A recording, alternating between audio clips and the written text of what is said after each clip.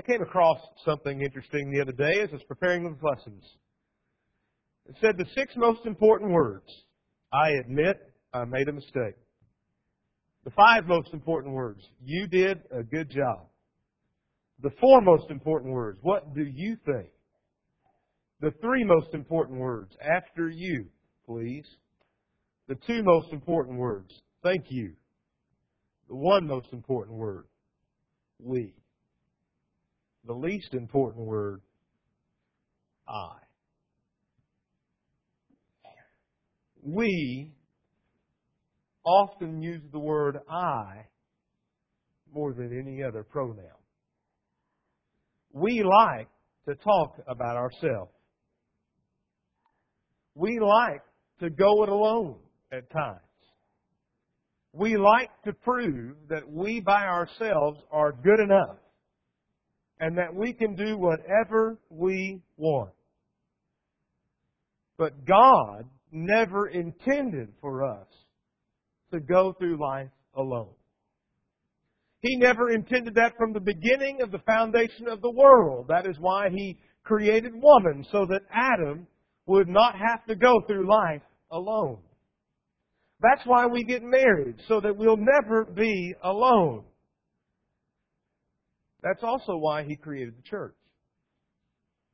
So that when we become His children, we don't have to try to take on the powers of this world. And we don't have to try to lift up the banner of Christ by ourselves. But rather, together, collectively, we do that. Not I. It's interesting to see the analogies, and I appreciate Ron and his talk, and I appreciate some of the things he mentioned, Band of Brothers. I too have seen those commentaries, those real men talking about their experience. And they're talking about the brotherhood, this family that they made, that realistically, down in the trenches of warfare, that's all they had was each other. It amazes me we can see that in physical war, but we fail to see it in spiritual warfare. And this goes on today. I read across an article entitled, Soldiers Create Brotherhood in Iraq. And specialist Jeffrey Martyr said, it's more of a brotherhood than anything else out here. We're with each other 24 hours a day, 7 days a week. And Private First Class Matthew Taylor, he's a combat medic. He said, when you're out here and you have to trust your life to your friends, it brings you a little bit closer.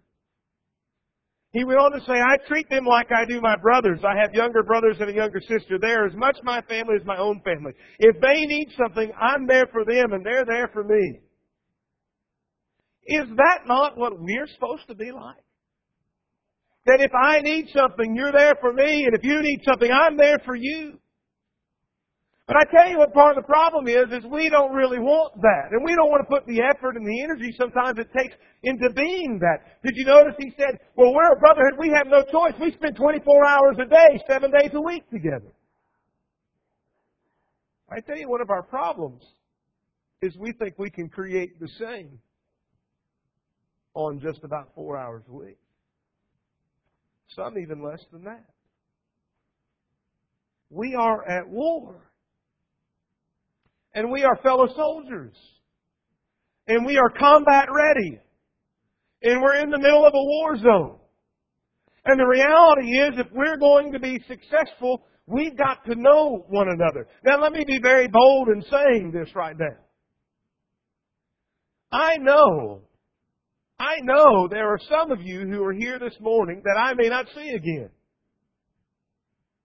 And I got to be honest, we sometimes think about lessons like this and we say, well, we don't need to hear that.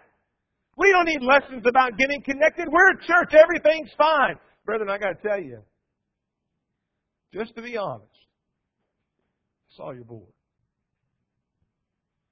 Everything's not fine. That's just the reality of it.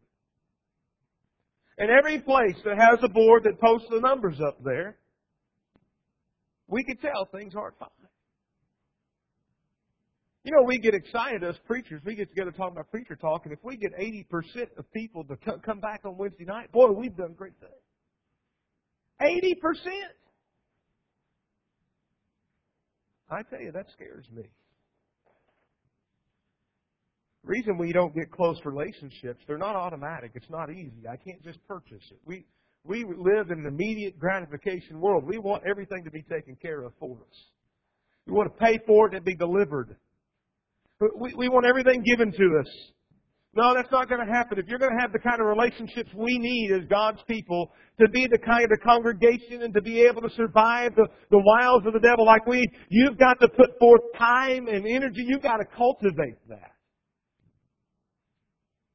And that doesn't come in just 3 hours a week. It's not possible. Dr. James Dobson tells a story about one time where he spoke at a seminary. And he spoke on the needs for relationships and the needs to be united. And he talked about how they needed to be close and together and what that would accomplish for them. And a while later, he got a letter from a student who lived in a house with 5 other guys. And in that letter, he talked about how much that Dr. Dobson's talk impacted him. And he said, but it wasn't until after you left that we realized the necessity of what you were saying. The student went on to talk about how that one of the students in that seminary who lived in that house was so distraught over his life and the struggles he's in, he went in their basement and he hanged himself. And they found him 5 days later.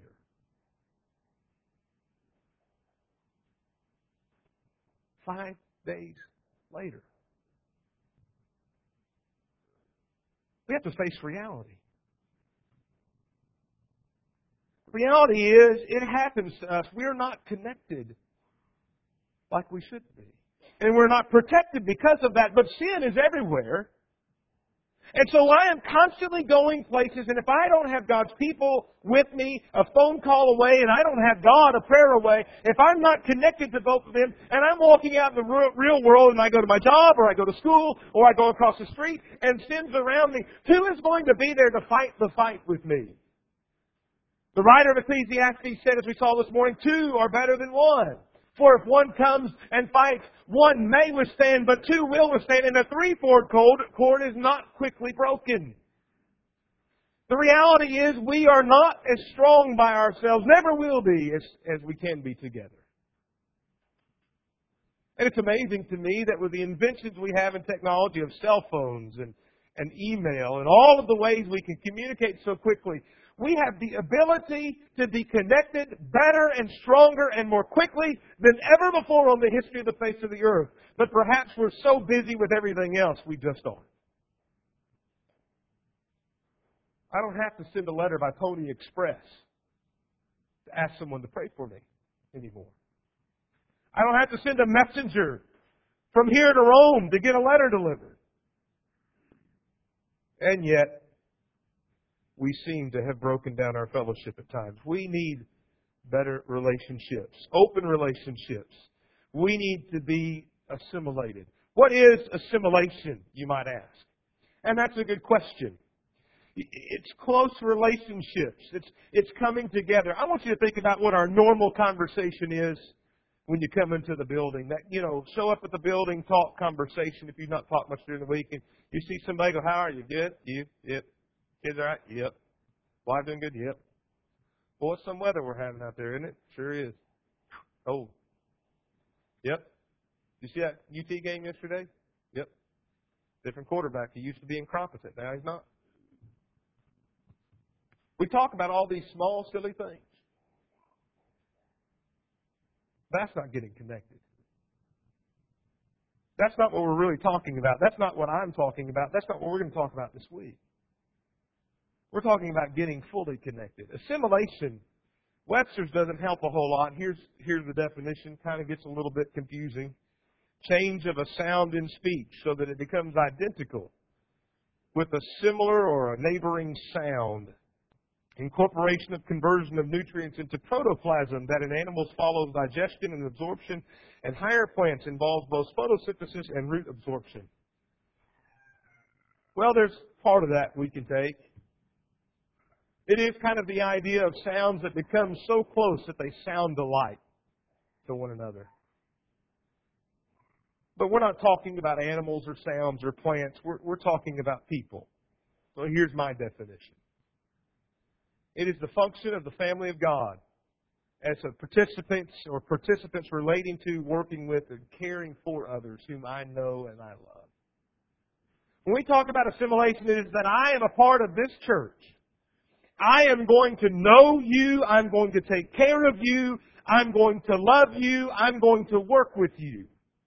I'm going to be open with you, and I'm going to allow you to have that with me. And you need to be reminded this is not automatic. Just because you go and meet with the others and say, hey, we want to be part of the Franklin Church of Christ. All right. We get up and announce, so-and-so's decided they want to work in the church here. Great. Outstanding. We give them a directive. Now we're connected. We got a director. We got everybody's phone number. We're connected. That's not how it works. It takes effort. It takes time. It takes reaching out. It takes putting in work. You may remember the movie Men in Black.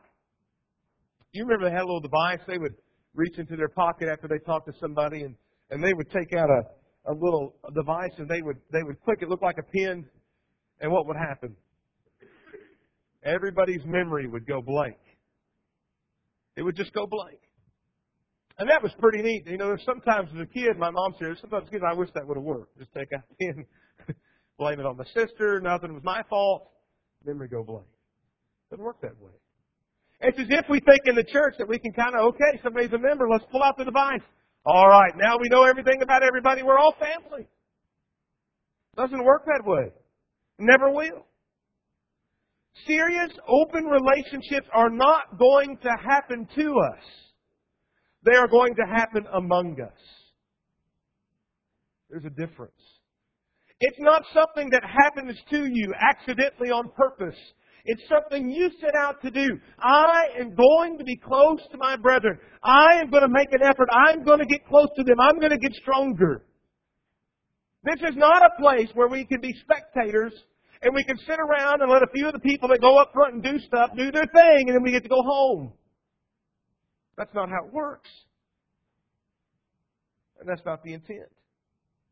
And neither is the intent of God's design of the church so that we can have a group of people to sing with and to listen to some guy scream from the pulpit for 30 minutes. That's not what it's about. He did not design the church so we'd have a reason to assemble. He designed the church to help us fight sin. And we assemble to accomplish that until we go home. We assemble to encourage one another and to lift each other up and to create in one another love and good works. That's what the Hebrew writer said.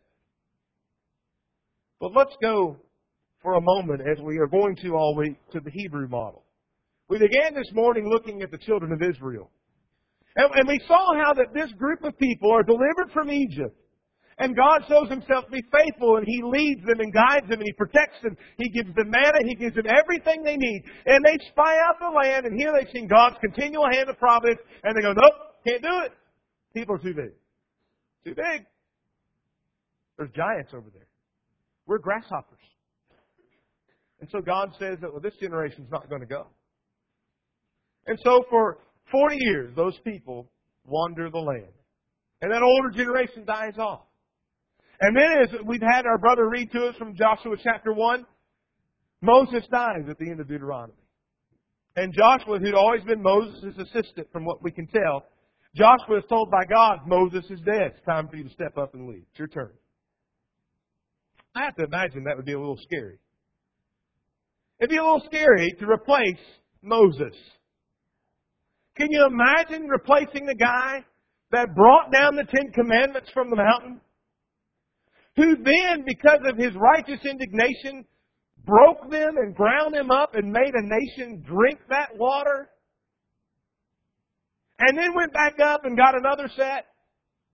And then came down, and he's the same Moses who lifted up his hands earlier and divided the Red Sea? The same Moses who's given out laws about quail and manna and instructed about the bronze serpent? That Moses who's delivered water from the rock and made bitter water become sweet by throwing a tree in it? That Moses is gone, and now Joshua has to take his place. And it would have been scary except for the fact that God says to him, no man, verse 5, no man shall be able to stand before you all the days of your life. Just as I was with Moses, so I will be with you. I will not leave you nor forsake you. Moses had motivation. He had reassurance. But now the people need this. And how did they do that? I want us to notice 4 principles of assimilation from Joshua chapter 1. How did they come together behind this new leader, this man who was taking the place of one of the most historic leaders in the world, in the history of the world, let alone the most historic of the nation of Israel? How does he do that? And how do the people stand behind him? And how do they come together? The first thing I want to share with you from the text is that they relied on God for their future. Notice again in Joshua chapter 1 that God and Joshua in verse 1 are in close communication. Joshua comes and talks, or the Lord comes and talks to Joshua. And in verse 2 there's this clear plan that's set forth. Moses is dead. Now, you go over the Jordan, you and all this people, into the land I'm giving you. And then verse 3, every place the sole of your foot treads, I will give to you. You ever thought about how amazing that promise was? Every place you step, that's yours. That's yours. Verse 4, from the wilderness, this land as far as the great river, the river Euphrates, all the land of the Hittites to the great sea, toward the going down of the sun, it will be your territory. No man shall stand before you. Joshua is promised success, and thereby the people are as well. These promises are not just to Joshua, they're to the entire nation.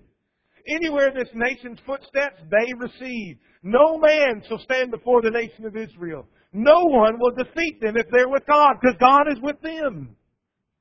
And these people were unintimidated. And they believed and they agreed, even though they were going to be outnumbered, even though they were taking on multiple nations, and later on, we see in the history of Joshua, they take on a confederacy of 5 nations at one time. But these people were unintimidated. Why? Because they relied on God to provide for their future. You ever thought about modern day Joshuas? I think of men who travel overseas and leave their families behind to teach the gospel. In complete trust and go often into areas that are questionable and certainly areas that are dangerous. I think those as modern day Joshuas. Why can they do that? Because they're trusting God with the future. Because as they go, they trust that God's going to bring them home. I think of men who've moved to small, struggling churches to work in spreading the truth without ample support and without leadership. Why do they take that on? Because they trust God. They rely on Him for the future. I think of men who take on the daunting task of serving as shepherds of flocks all over this country and the world, serving as elders, who take on added accountability and responsibility. Why do they do that? Because they're relying on God and His plan, and they trust Him for the future. Can you imagine replacing Moses? One of only 2 remaining people from this generation, Joshua, Caleb. Joshua replaces Moses. He had seen how short-sighted the Israelites had been. He had heard all of the complaining. He was there when they said, why did you bring us out of Egypt to die? Were there not enough graves? He was there when he said, oh, that we could have eaten the meats and the cucumbers and the leeks and the garlics and onions in Egypt. Why did you bring us out here? We're so tired of manna. He was there. He was there when people rose up against Moses and made accusations against him. He saw all of those things, and now he's taking that place. How could he do that? We didn't read all at the beginning there. Start looking in verse 6. God goes on to say, be strong and courageous, for you shall cause this people to inherit the land that I swore to their fathers to give them. Only be strong and very courageous, being careful to do according to all the law of Moses my servant commanded you. Do not turn from it to the right or the left, that you may have good success wherever you go. God says, you be strong and courageous. I'm with you. You be strong and courageous. Wherever you go, I am going. I'm not going to leave you. I'm not going to forsake you as long as you don't turn to the left or the right from the law of Moses. Friends, you got to remember that God is with us as long as we don't turn to the left or the right. But if He is truly with us and we're not doing that, we need to be reminded not only of these words, but the words of Paul. What shall we say to these things? If God is for us, who can be against us? These people were able to come together first and foremost as a nation and take on this great, daunting task of conquering Canaan under a new leader, one that had been untested in many ways, because they relied on God. They rallied around the Lord to provide for the future. They kept His promises close to their heart. They knew He would keep them and deliver them. Secondly, we see that they accept the challenge without fear or without failure. Now think for a moment. They are told, we read these words, be strong and courageous, and I appreciate that song that we led. Just think, that's God's providence that Jimmy stole Phil's song so we could sing that. That's how that works. Be strong and courageous. That phrase appears 4 times in chapter 1, verse 6, verse 7, verse 9, verse 18. Over and over again, there is this phrase, be strong and courageous. The 9th verse comes right out and says, be strong. Do not be afraid. Do not be dismayed. Today we'd say, don't be stressed out. Don't get intimidated. Don't be afraid. You know, at any time that there's something out there new to be accomplished, there's this lurking giant on the horizon of life called fear. And it's the fear of the unknown, fear of what's going to happen. And what we do is we often cower because we're afraid, what if we fail? What if we fail? I have to tell you, that's what's taking the land of Canaan seems to be so amazing, so incredible, so humanly impossible. They were already told that the land was great, things were good. But many in this same generation had heard the first 10 spies. Many were old enough to understand. Those men had said, we can't take it, we're grasshoppers, these are giants.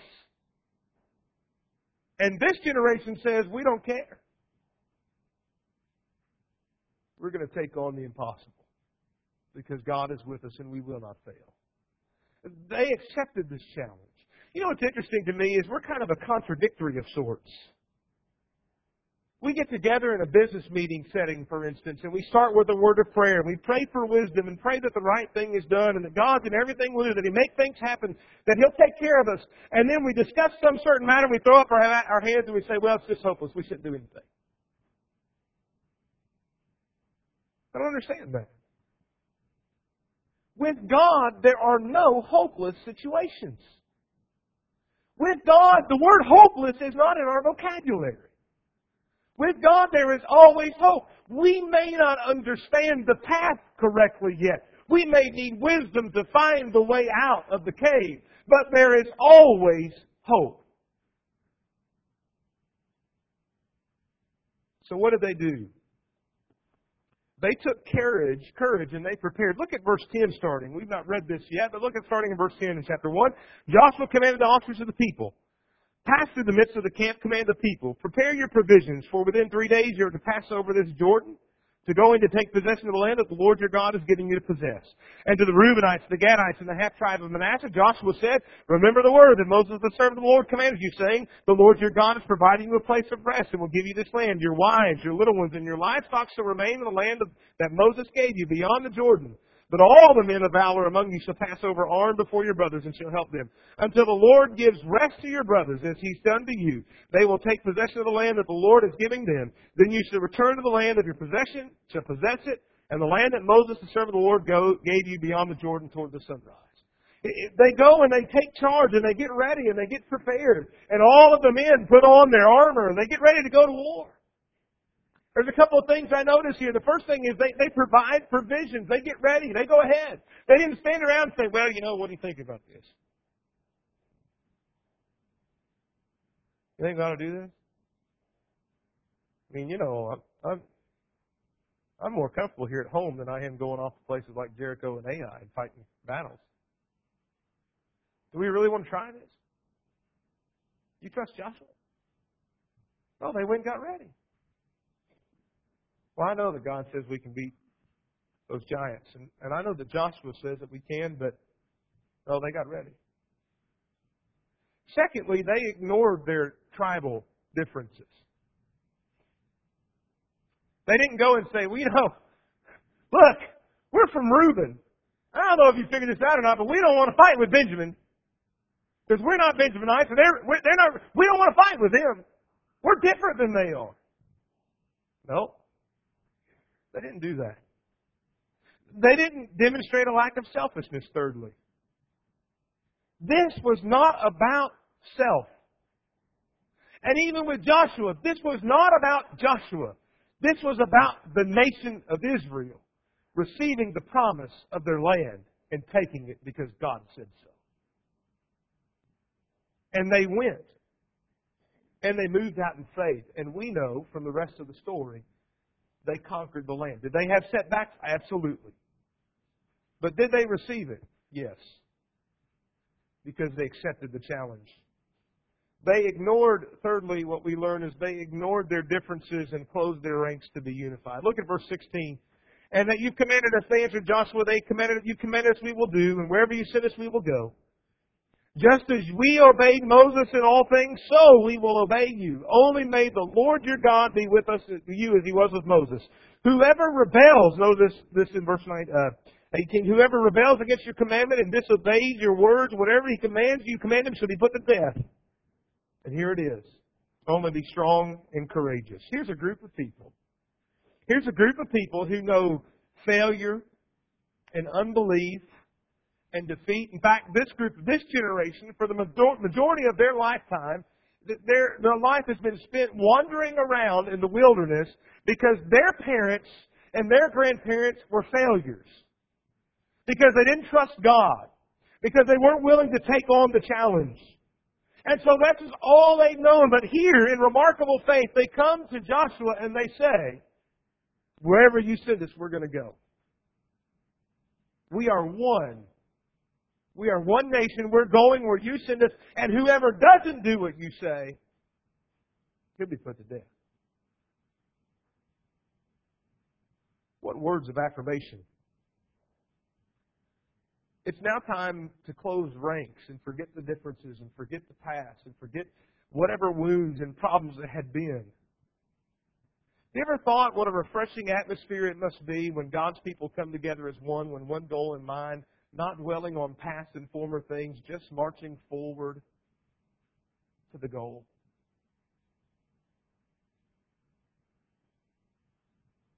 The old song, Onward Christian Soldier. Many times there's a verse that's left out. Listen to this verse. Like a mighty army, moved the church of God. Brothers, we are treading where the saints have trod. We are not divided. All one body we. One in hope and doctrine. One in charity. We are not divided. Is it possible to be that united today as a church? Is it possible to be that close as one? Because we realize Satan's going to do anything he can to defeat us. And he starts often by dividing us. Satan's favorite tactic is divide and conquer. His favorite way to cause problems and to cause us to not be unified is to just put a little seed of doubt or criticism within the body of Christ and to get this side of the building talking about that side of the building and to talk about the leadership and how they failed or the preacher and how he failed or the Bible class teacher or to put all the little things along the way to get us to spend more time bickering amongst ourselves than fighting together to defeat him.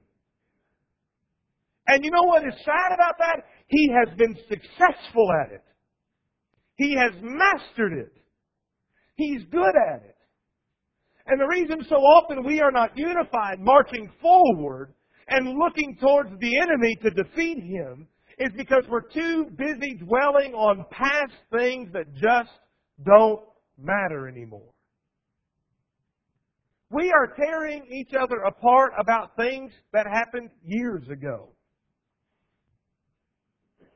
It is time to grow up, get over it, and march onward. What if the people of Israel had sat back and said, well, you know, I just want Reuben to come with us. They opted out of this side of the land. They just went for the easy way. They wanted the land over there and you gave it to them and I wanted it. Well, come on, you got to fight with Reuben. No, I'm not going to fight with Reuben. Well, come on, no! You know what he did? You know what that Prince of Reuben did to me 15 years ago?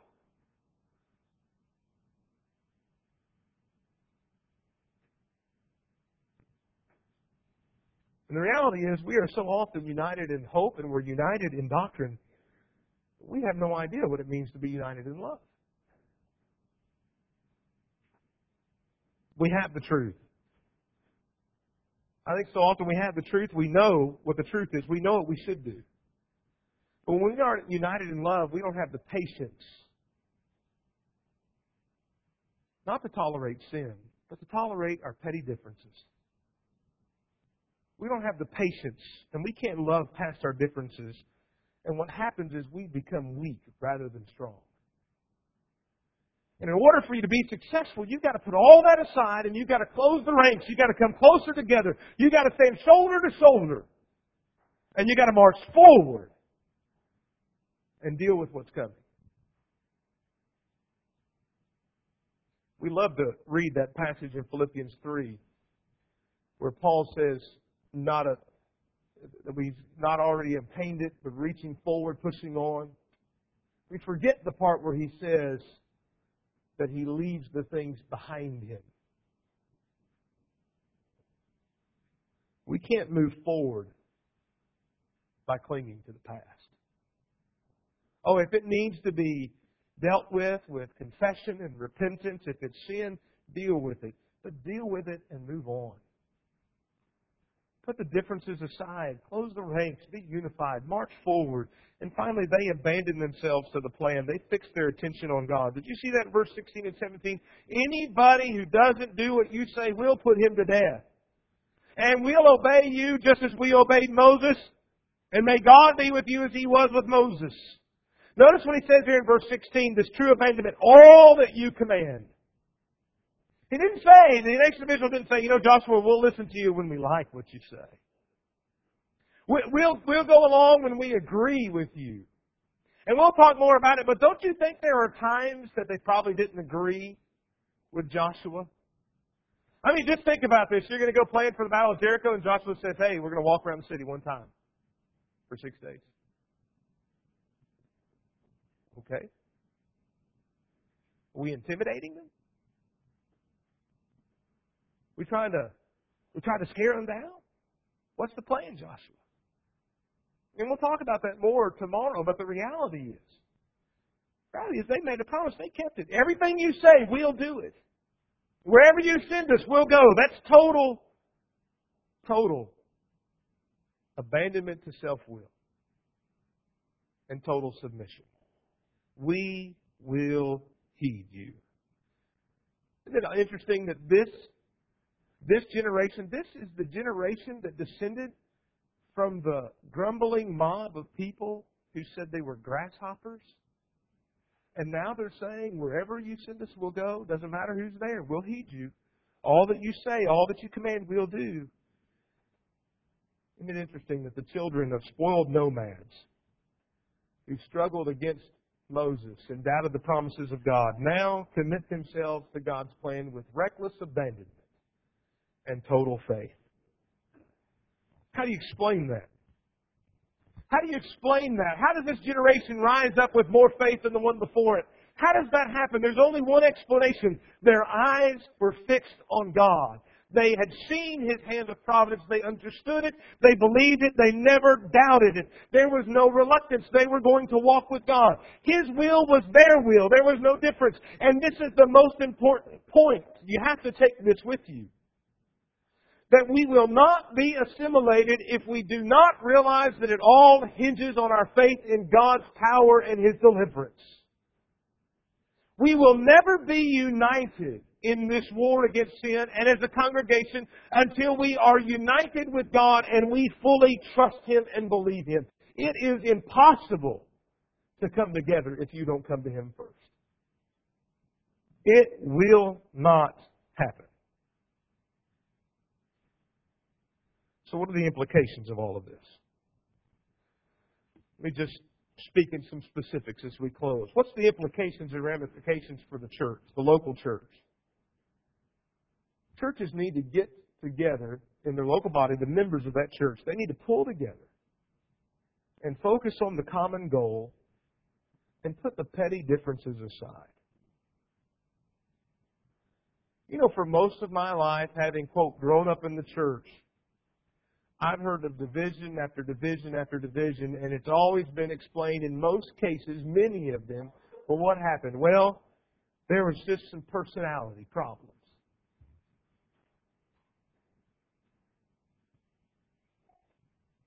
Personality problems. For too long, we've been crippled by personality problems and petty issues. I got to tell you, I get frustrated at times with my brethren. I love what I do. I love working among God's people and spreading the gospel. There's nothing else I could ever imagine doing. But I got to tell you, I've been the victim of pettiness before. You know, when people complain about that you didn't go out of your way to walk the aisles and shake every hand, and I got to tell you, part of the problem with that, you're in a building of 250 people. That's kind of hard to do in the 5 minutes we have.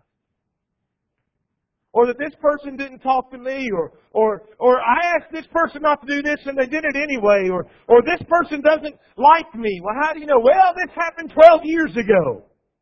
Or this person's a better song leader than that person, and that person's sitting there lead singing again, and why can't the elders see that? Why'd you have that guy in a meeting? I'll go ahead and take care of that one.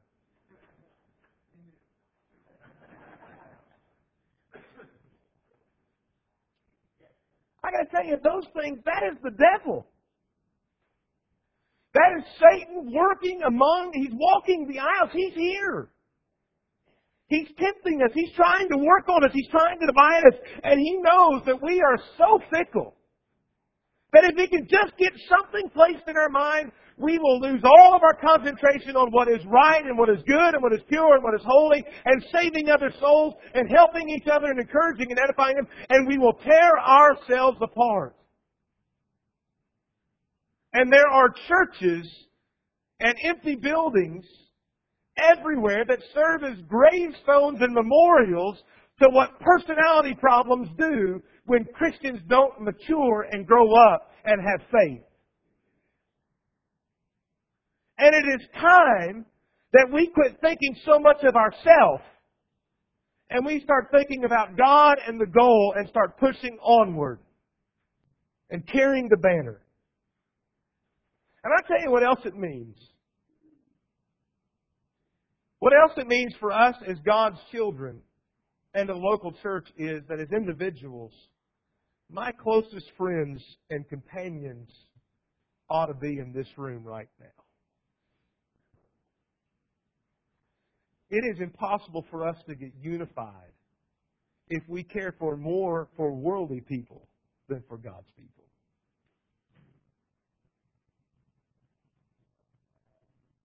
Worldliness and immorality has not crept into the church necessarily from Christians as much as it is from Christians who don't put the right priorities in their life. And often that starts with friendships. Now understand what I'm saying here. Not everybody in this room needs to know your greatest fears and your darkest secrets and your biggest challenges. Not every single person needs to know what your greatest giant you face is and what the greatest fear you have is. But somebody in this room does. Somebody in this room that shares your faith and serves the same Lord and God as you do needs to know the things you struggle with because they're the one that can go and put their arm around you and pray with you and lift you up.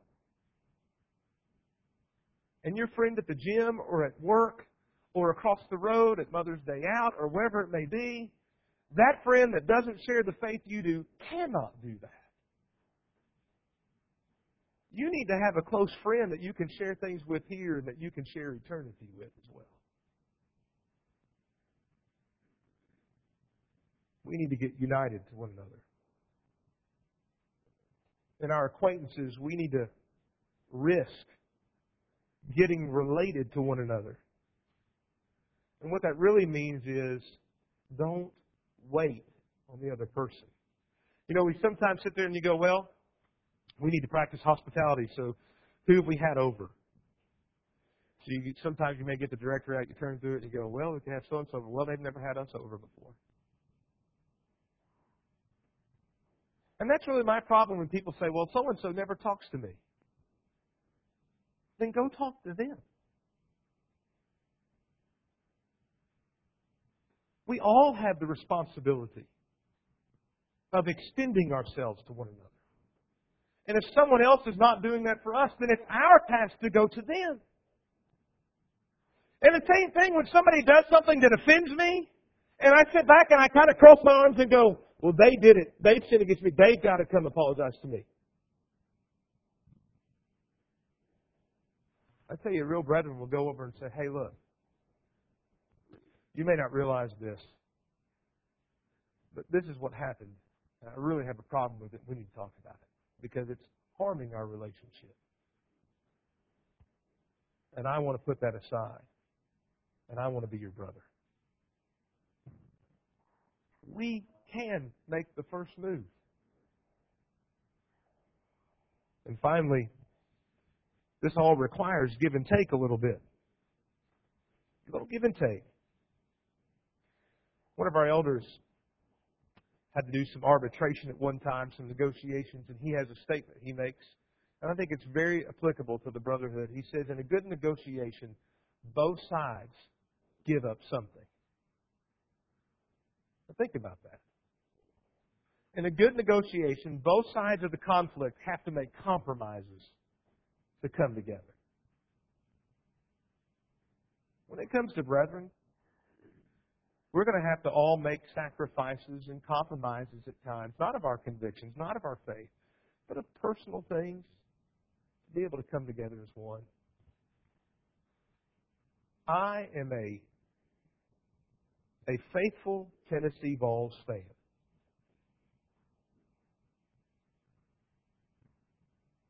I named my son Peyton. Does that tell you anything? I know that Wesley is an Alabama fan. And I know that Rusty's a Kentucky fan. Not that he really watches football, because Kentucky doesn't have a football team. We all know that. Sorry, that's a little dig, Rusty. And as silly as that is, you know what? We can still be brethren despite that, can't we? Well, maybe not after that Kentucky comment, but... And I know that seems kind of silly and kind of small and kind of petty. Oh, we never let that be in the way. Well, I got to tell you, we say that, but when I've heard of people dividing over the color of the carpet, really? Really? Give and take. Got to compromise. What's really saddening is sometimes we're more stubborn with the little things than we are the truth. I've seen brethren that will compromise on truth before they will other things. How sad that is. This is not going to be automatic, but we need to get assimilated. We need to become one. You and everybody around you, you need to become one body. There are many members of it, but we are one. And the reality is, I am responsible for that. I am responsible to do my part to make that happen, and you are responsible to do your part to make that happen. And as we see from the Hebrew people as they go to take the land, they did that. They came together, but it started with God. They relied on God. And so as we end this morning, realize as we ask God to help us be closer and to be stronger, it starts with you making sure you are first right with God. You cannot have the unity with each other if there is sin between you and God. You cannot be united if you are separated from the one thing that unites us, and that is the Creator Himself. And so as we end this morning, we simply ask you, are you walking with God? Is your heart right with Him? Are you with Him in such a way that you can be with His people? Or is there sin standing in your way? And if that is the case, take care of it. If you're not a child of God, never come to the Lord through the obedience and through the waters of baptism as full obedience to the gospel of Christ, we'd encourage you to do that this morning. Obey the gospel. Put on the name of Christ. Be washed from your sins by believing in Jesus and what He's done, repenting of your life, and confessing that He is the Son of God and being baptized so you can wash those sins away. If you've not done that, we'd encourage you to do that now. And maybe you've done that, but you've fallen away again. You're not united because you're not united with God. As a falling, erring Christian, all that God asks is that you confess your sin to Him. And He is faithful and righteous to forgive you. And He will do that. If you need to take care of that this morning, we'd encourage you to do that right now while we stand and while we sing this song.